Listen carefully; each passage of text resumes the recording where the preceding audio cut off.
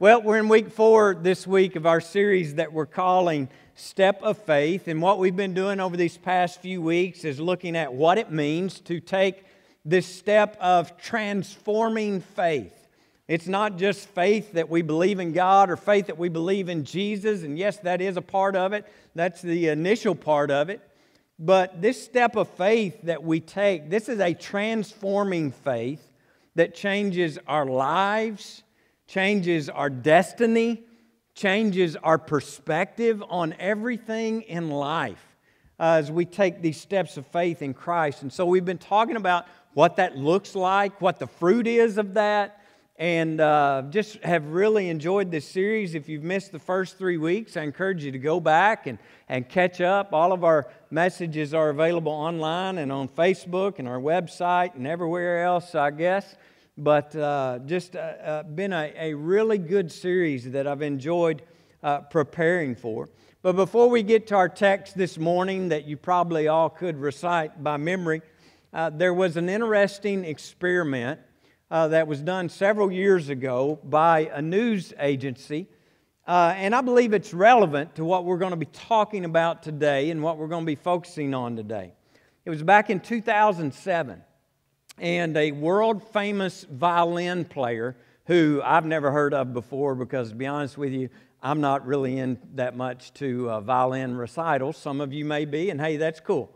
But anyway, there was a guy, some of you may be familiar with his name. His name is Joshua Bell, very famous musician and violinist. And he was asked by this news agency, this news outlet, to participate in an experiment that they wanted to do. And he was such a good and well-known musician that people would fill up Carnegie Hall. They would pay at a minimum $100 for a ticket to get in to hear him play this classical music. Well, he had a concert that was scheduled in Washington, D.C. And so part of the experiment is that the day following his concert, which was sold out, they had asked him if he would just kind of dress in, normal clothes, not his things that he normally wore to perform in, just dress like everybody else on the street. They asked him if he would go down to the Metro train station, the transportation station there in Washington, D.C. during rush hour, and play his violin and put a hat out in front of him and do this for an hour just to see what would happen. Now, and so the next day during rush hour, dressed just like a common person that you might find on the street, he goes into the train station there with his $3.5 million violin that he plays. He puts a hat on the ground out in front of him to collect tips. Now, keep in mind, thousands of people the night before had paid hundreds of dollars to hear this man play their, some of the most famous and classical music that there was. And so he began to play. And they said after the first 45 minutes of playing some of the most beautiful and classical songs that the world has ever known, no more than 6 people stopped to listen and to give him a tip. He made a grand total of $32.17 in tips, not counting a $20 tip that he received right at the end of the hour by someone who actually recognized who he was. And as I read that story and as I thought about that, I thought, you know what? It is possible for us to miss out on some of the greatest things in life if we're not looking for them or we're not really paying close attention. Sometimes we're so busy, especially this time of year, but sometimes we're so busy and distracted that we don't recognize majesty even when it's right in front of us, even when it's right before our eyes. And I believe that if there is a theme to Luke's gospel and his account of the Christmas story, I believe that's it. And so what we see here in this second chapter of of Luke is that the first Christmas, think about it, it came and it went with most people unaware that anything had ever happened, that anything amazing or extravagant had actually even taken place. And God's gift to us at Christmas was unexpected by most folks, but if you were anticipating it, and if you were looking for it, and you were waiting for it, then it truly was an amazing and miraculous experience and event when it took place. So let's pick it up here in Luke chapter 2, and kind of tricked all of y'all, but I'm actually going to skip over the birth of Christ this morning. We'll get to that next week. I want to pick it up in verse 22 this morning. Luke chapter 2 and verse 22, and I believe we're going to see some unexpected things happen in Luke's recording of this event. It says, when the time came for the purification rites required by the law of Moses, Joseph and Mary took him to Jerusalem to present him to the Lord. As it is written in the law of the Lord, every firstborn male is to be consecrated to the Lord and to offer a sacrifice in keeping with what is said in the law of the Lord, a pair of doves or 2 young pigeons. And so to understand the context of what we just read and what we're looking at this morning, we've got to go back to the Old Testament.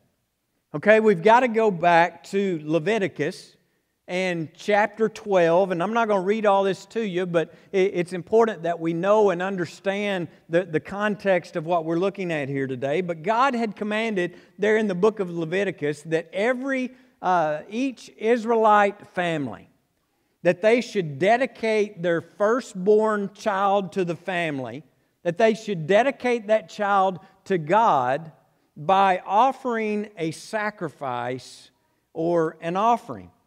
And the purpose of this, the reason that God had commanded them to do this, well, some of you know, and now we've got to go back a little farther to the book of Exodus chapter 12, where God had spared the lives of all of Israel's firstborn sons if they put the blood of the lamb on their doorposts. Some of you will remember that story.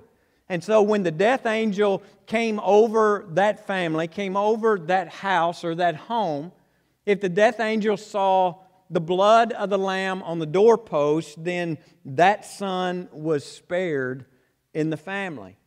And so now in order to honor that event, to recognize that event and what it meant to them, right? When they gave birth to their firstborn, now they have been commanded by God that they are to take that firstborn to the temple and offer a lamb sacrifice to commemorate that.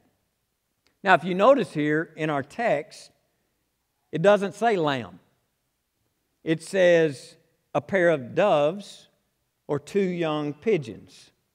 All right, which is an important detail for us to note, I think, this morning before we go any further, because this was the exception that was made for people who were really poor. All right, and if a family could not afford a lamb to offer as a sacrifice, the law said that instead they could offer 2 pigeons or 2 turtle doves or a partridge in a pear tree. Some of you always wondered what that song was about. But seriously, this shows us that Jesus was not born as royalty. He was not born a rich kid into a rich family. He wasn't even born into a middle class family. He was born poor.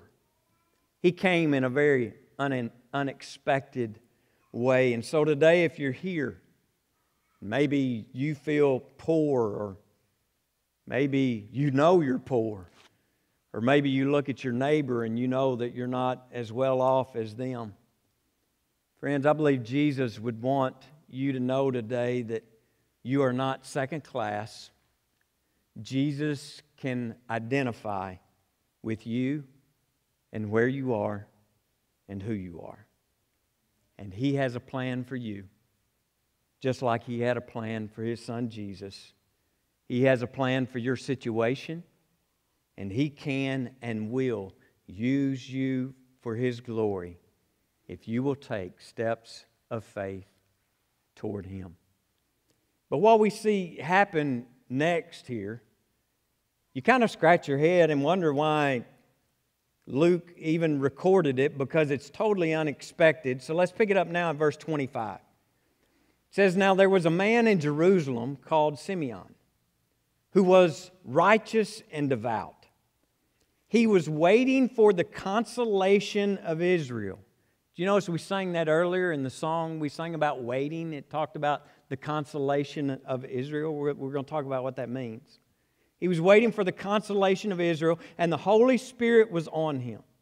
It had been revealed to him by the Holy Spirit that he would not die before he had seen the Lord's Messiah. Moved by the Spirit, he went into the temple courts.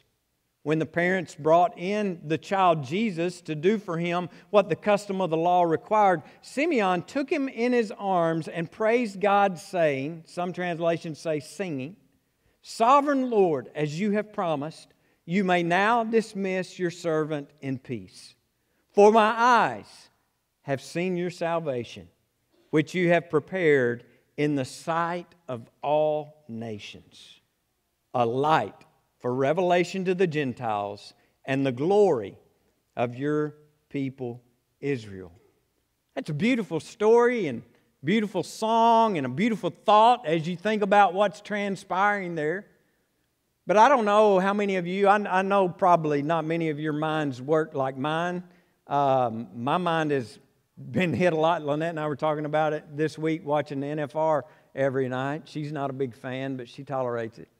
But I was talking about all the times I said, there's a feather up here that's flying around me. And y'all know I can't do that. I don't remember what I was talking about, so I'll just move on. But anyway, as I'm reading this, I'm thinking, cool story.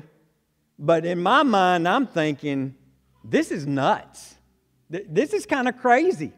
I mean, if you really think about it and you put yourself in Mary and Joseph's shoes and in Mary and Joseph's situation, they're there probably with hundreds of other mom and dads, right, presenting their firstborn babies. They're having one big, huge baby dedication service.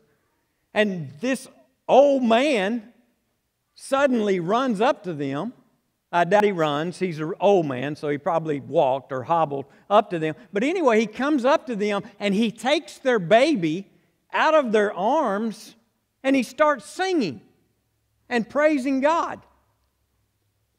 Now, I'm reading this and my mind immediately thinks, if that's me and Lynette in this situation, all I can picture is Lynette jerking a knot in some old man's head, right? I mean, that's kind of weird for something like that to happen, but little old ladies can get away with it, right? The little old ladies are the cheek pinchers, the ones that can get by with maybe taking the baby and, doing those things. But for an old man to do it, that's just creepy. But I want you to notice another important detail in this story, though. It tells us that Simeon was a righteous man. He was a devout man. And the Scripture says that the Holy Spirit was on him. And it was the Spirit of God that gave him this insight into who this baby truly was. And friends, that's the only way that anyone will accurately recognize the Messiah.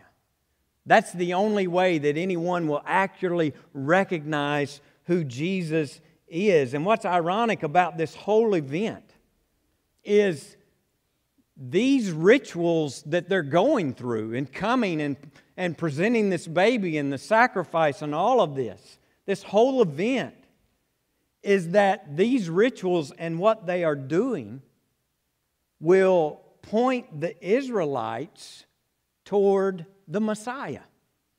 That's what these feasts were all about. That's what this ritual was all about. These were commanded by God to do in order for them to recognize who the Messiah was when He came.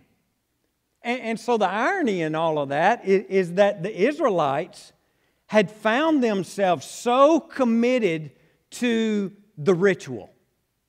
They had found themselves so committed to the traditions that they missed the Messiah even when He was right there in their midst and right there in their presence.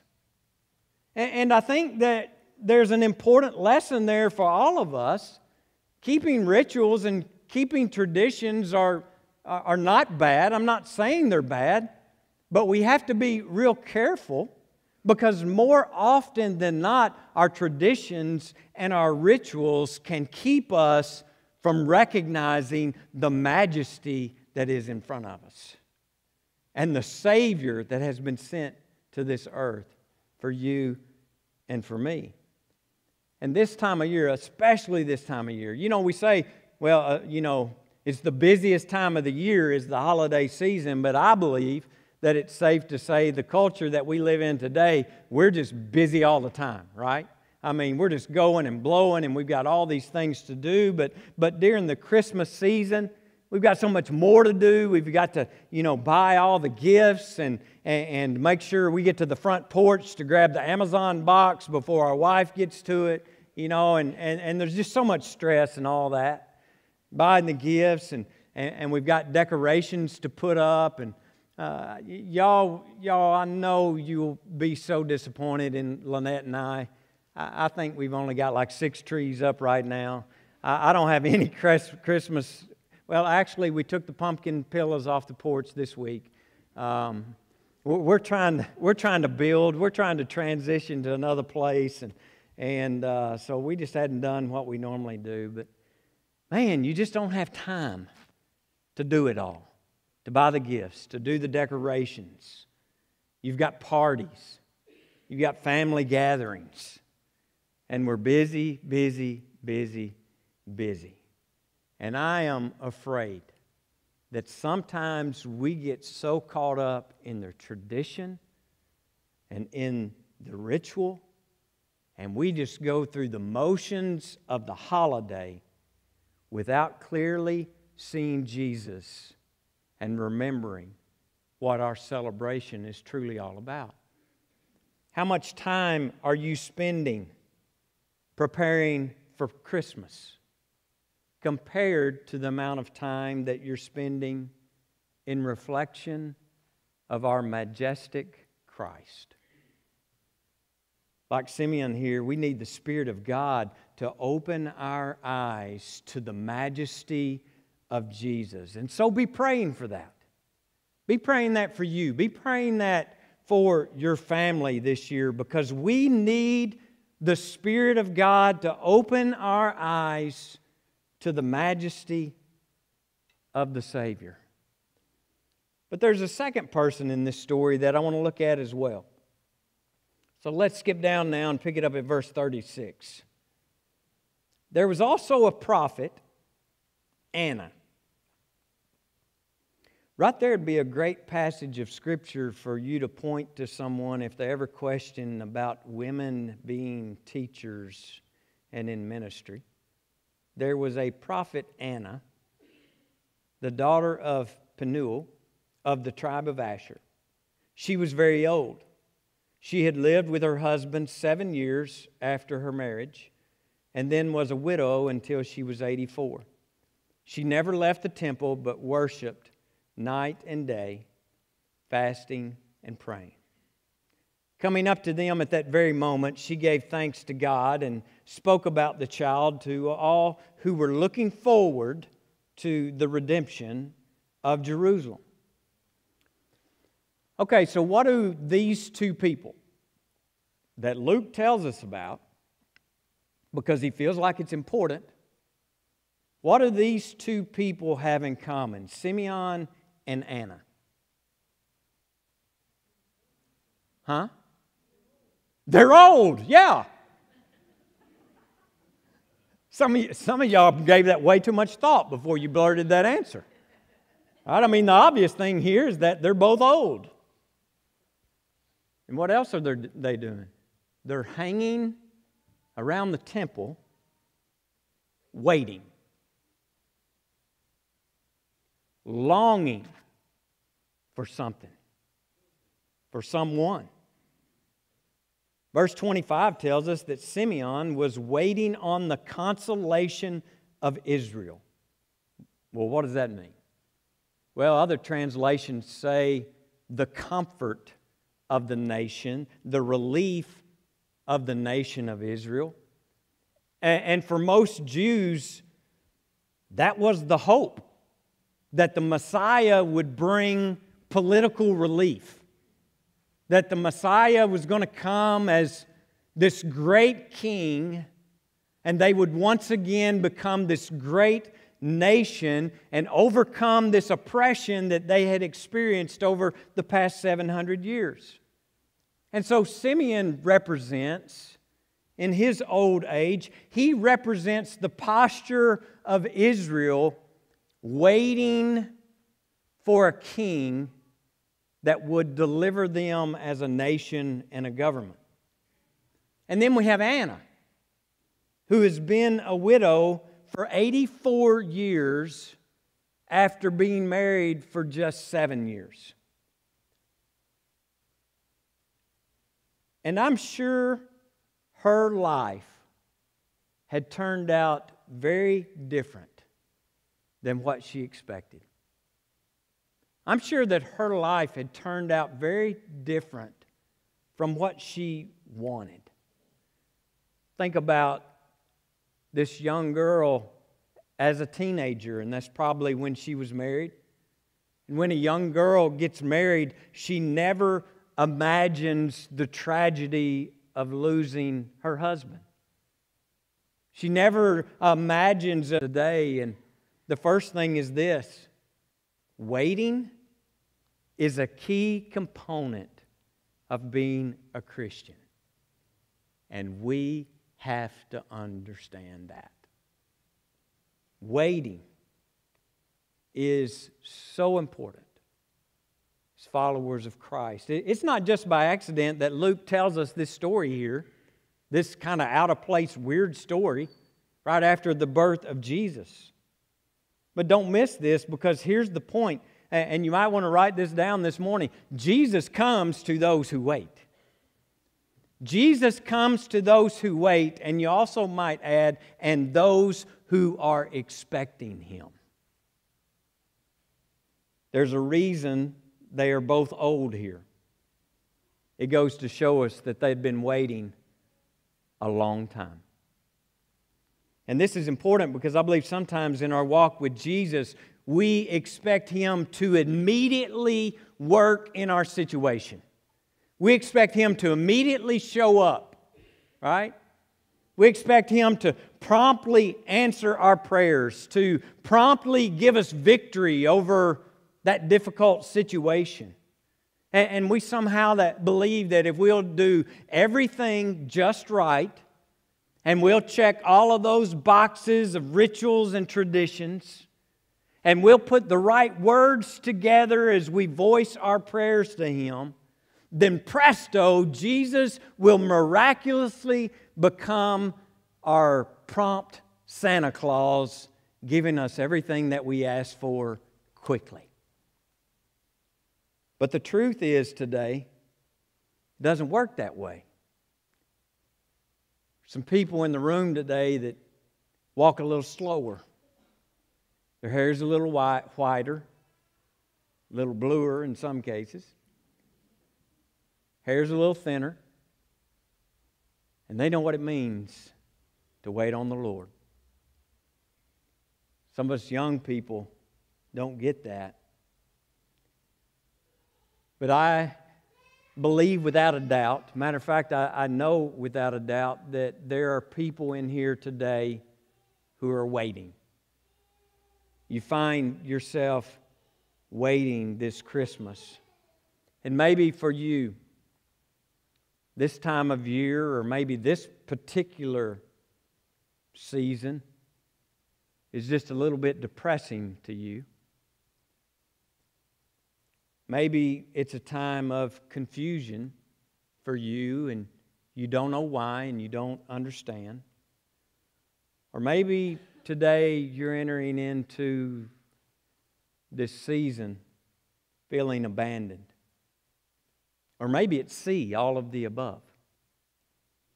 Maybe you're like Anna today and you need some personal relief. And you need some comfort because life hadn't turned out for you the way that you expected that it would. Well, Simeon and Anna's story, I think the reason Luke included them in this text and here in chapter 2, these stories tell us today, first, God sees you. He knows your pain. He knows your struggle. He knows how you feel. He hasn't forgotten you. He hasn't forgotten you. And that waiting on Jesus that you may find yourself in right now, it doesn't mean that you've done anything wrong. It doesn't mean that it's your fault. And as much as we don't like to do it, sometimes we just have to wait, anticipating and expecting. God's got this. He's a good Father, and He's going to take care of His own. Waiting is an essential part of being a follower of Jesus. Lamentations chapter 3 and verse 25 says, "The Lord is good to those who" what? Wait. The Lord is good to those who wait for Him. Isaiah 30:18 says, "Blessed are all those who wait on Him." Isaiah 49:23 says, "Those that wait for me shall not be put to shame." Waiting is important. Waiting is hard. We don't like waiting. We live in a world of microwaves and Chick-fil-A. I mean, why else would you pay $30 for a chicken sandwich? Because you want it fast and you want it right? Waiting's a key component of being a Christian. And that's what Advent and that's what Christmas should remind us of. Dietrich Bonhoeffer said this, I love this. He said, "The Advent season is a season of waiting." We've been talking about that for 3 weeks now. It's a season of waiting. But think about it. Our whole life is an Advent season. Are we not always waiting on something? But he says our whole life is an Advent season. It's a season of waiting for the last Advent, for the time when there will be a new heaven and a new earth. And yes, while Christmas reminds us that while we have so much to be thankful for, and we have so many blessings to be grateful for, a lot of us are waiting. A lot of us are waiting. So whether you have a very specific need in your life today, or maybe you are just longing and waiting on heaven, Simeon and Anna show you God hasn't forgotten about us. He hasn't forgotten about you. And the joy and the peace and the hope and the comfort of Christmas can be yours if we'll just allow the Holy Spirit to open our eyes to the majesty that is before us. The second thing we see here is this: God's answer did not meet or match their expectations. God's answer did not match their expectations. I think that it's probably safe to say that neither Simeon or Anna was thinking that a helpless baby being born to a really poor family was going to be the answer to what they had been waiting for and what they had been longing for. But when the Holy Spirit moved upon them, they realized that it was. And it seems that they were the only two there that had had their eyes open to what was actually going on. They were longing, they were waiting, they were looking for the Messiah. And they saw it. When the Spirit opened their eyes, they saw it in this child, this newborn baby that was born to this family that was so poor they could not afford a lamb to sacrifice for this event. You see, what Israel thought that they needed from God, they thought they needed a political leader. They thought they needed a great king who would make them a great nation once again. You see, what Israel thought they needed from God was different from what they needed most. You see, God knew what they needed most, and it wasn't a new political leader. It wasn't a new king. What they most needed was, don't miss this because some of us here today are in these same shoes. What they needed most was restoration to God. And He knew, this is what my people need. This is what the Israelites need. This is what the Gentiles need. They need restoration with me. They need a Savior. We may think that what we need most today is our physical health. There's a lot of days where I think the thing that I need most today is for my back to not hurt, right? I mean, we have days like that. And we think our physical health being restored is what we need the most, for the pain to go away. We may think that our greatest need is maybe a financial need. We may think that our greatest need is for the thing that we need the most this holiday season is for our family just to come together in peace again. But what we most need, my friends, what we most need down deep in our souls is restoration with God. We need a Savior. We need the Messiah. We need Jesus first and foremost. Why? Because He is enough. He is all that we need. And you were created for God. That's why every single one of you are here today. It's why you're living and breathing. He created you for Himself. You were created for God, and this Messiah, Jesus, the Christ child, He came to live a life that you were supposed to live, and He came to die a death that you were condemned to die. And the love that you maybe have been searching for your entire life can only be found in His arms. So many people are trying to find love in the arms of someone else, when the love that you've been searching for all your life is only found in the arms of Jesus.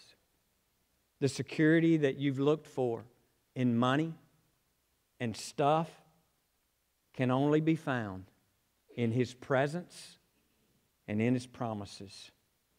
And the significance that you crave, we all want to be accepted, we all want to be liked. We all want to go and see who liked that post on Facebook and who liked that Instagram. We care so much about being significant, being accepted and approved by others. Friends, that approval that we are searching for and we're looking for, and if we're honest, we all are, that approval that we're looking for can only be found in hearing Him say, "You are my beloved Son. You are my beloved daughter, in whom I am well pleased." That's the only approval that matters at all in this life. It's His approval. Yes, what God did was unexpected. It wasn't what people expected. It wasn't what they had anticipated. But friends, it was exactly what they needed. Wasn't what they wanted. Wasn't what they expected. But He gave them what they needed. This is your God. This is your Savior. If you've taken that step of transforming faith. It's kind of like how a surgeon brings healing and peace to your body if you have a tumor. They find a tumor in your body and they know that it can cause great harm and further damage to the body. So what does the surgeon do? Well, he has to cut you. And he has to take that tumor out. And they have to do it in order so that your body will be at peace again. And so that your body will experience healing. Well, it's the same in our spiritual life. It's the same thing with spiritual healing. Sometimes our path to peace, sometimes our path to healing will first lead us through the valley of pain. And we don't understand why, but it's necessary. Today, my prayer is that as we wait, that we would give Him room in our hearts this Christmas season to do the unexpected. We know what we want. We know what we think we need. But would you just pray today that the Spirit would open your eyes and open your heart, and that He would do what you need most, that He would do the unexpected during this season of waiting. And I want to close with this. I want to go back up to verse 29. I just felt like this might speak to someone's heart today. Simeon said this in verse 29. He said, "Sovereign Lord, as you have promised, you may now dismiss your servant in peace."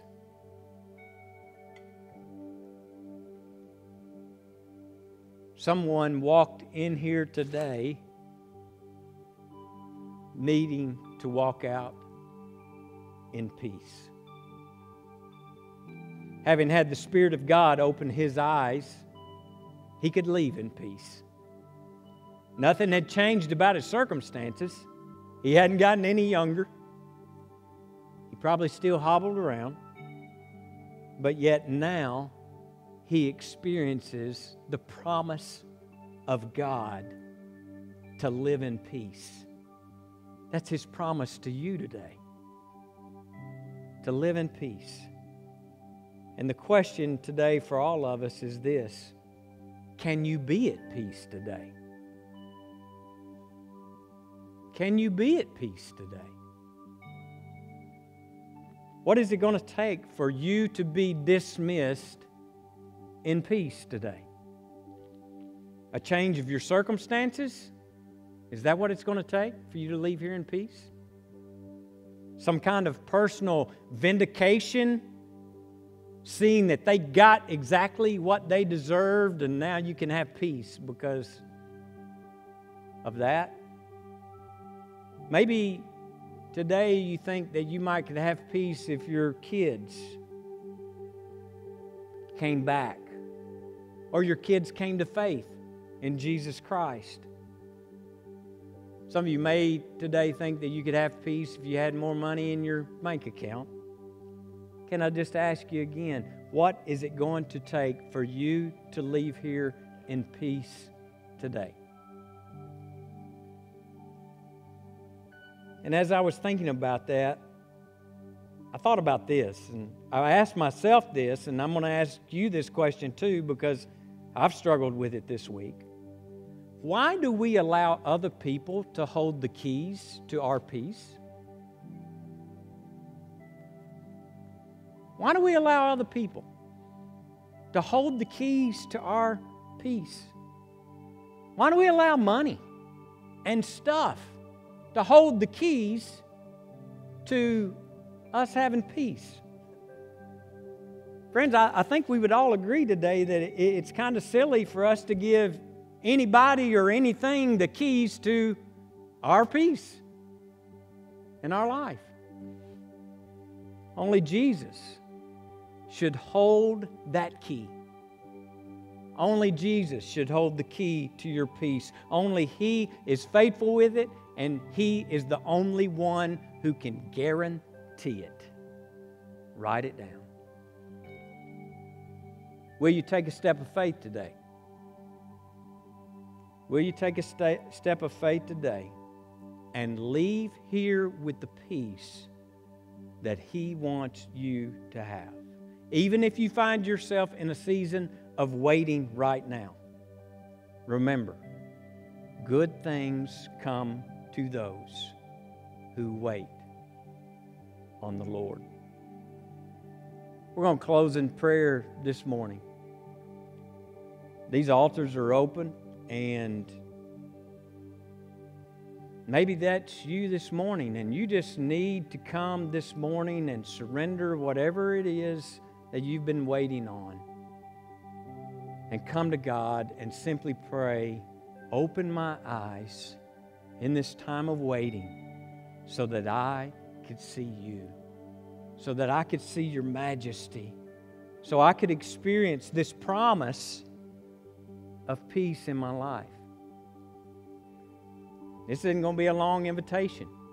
If you would like to come and pray for peace today, I invite you to come. Maybe there's someone that you know that needs this peace in their life, and you've been carrying a burden for them about that. Maybe you'd just like to come and bring them to this altar, or come and pray for them at this altar. Maybe you know a situation, a family, whatever it may be, and you would like to come pray. I invite you to come right now as we all close together in a time of prayer today.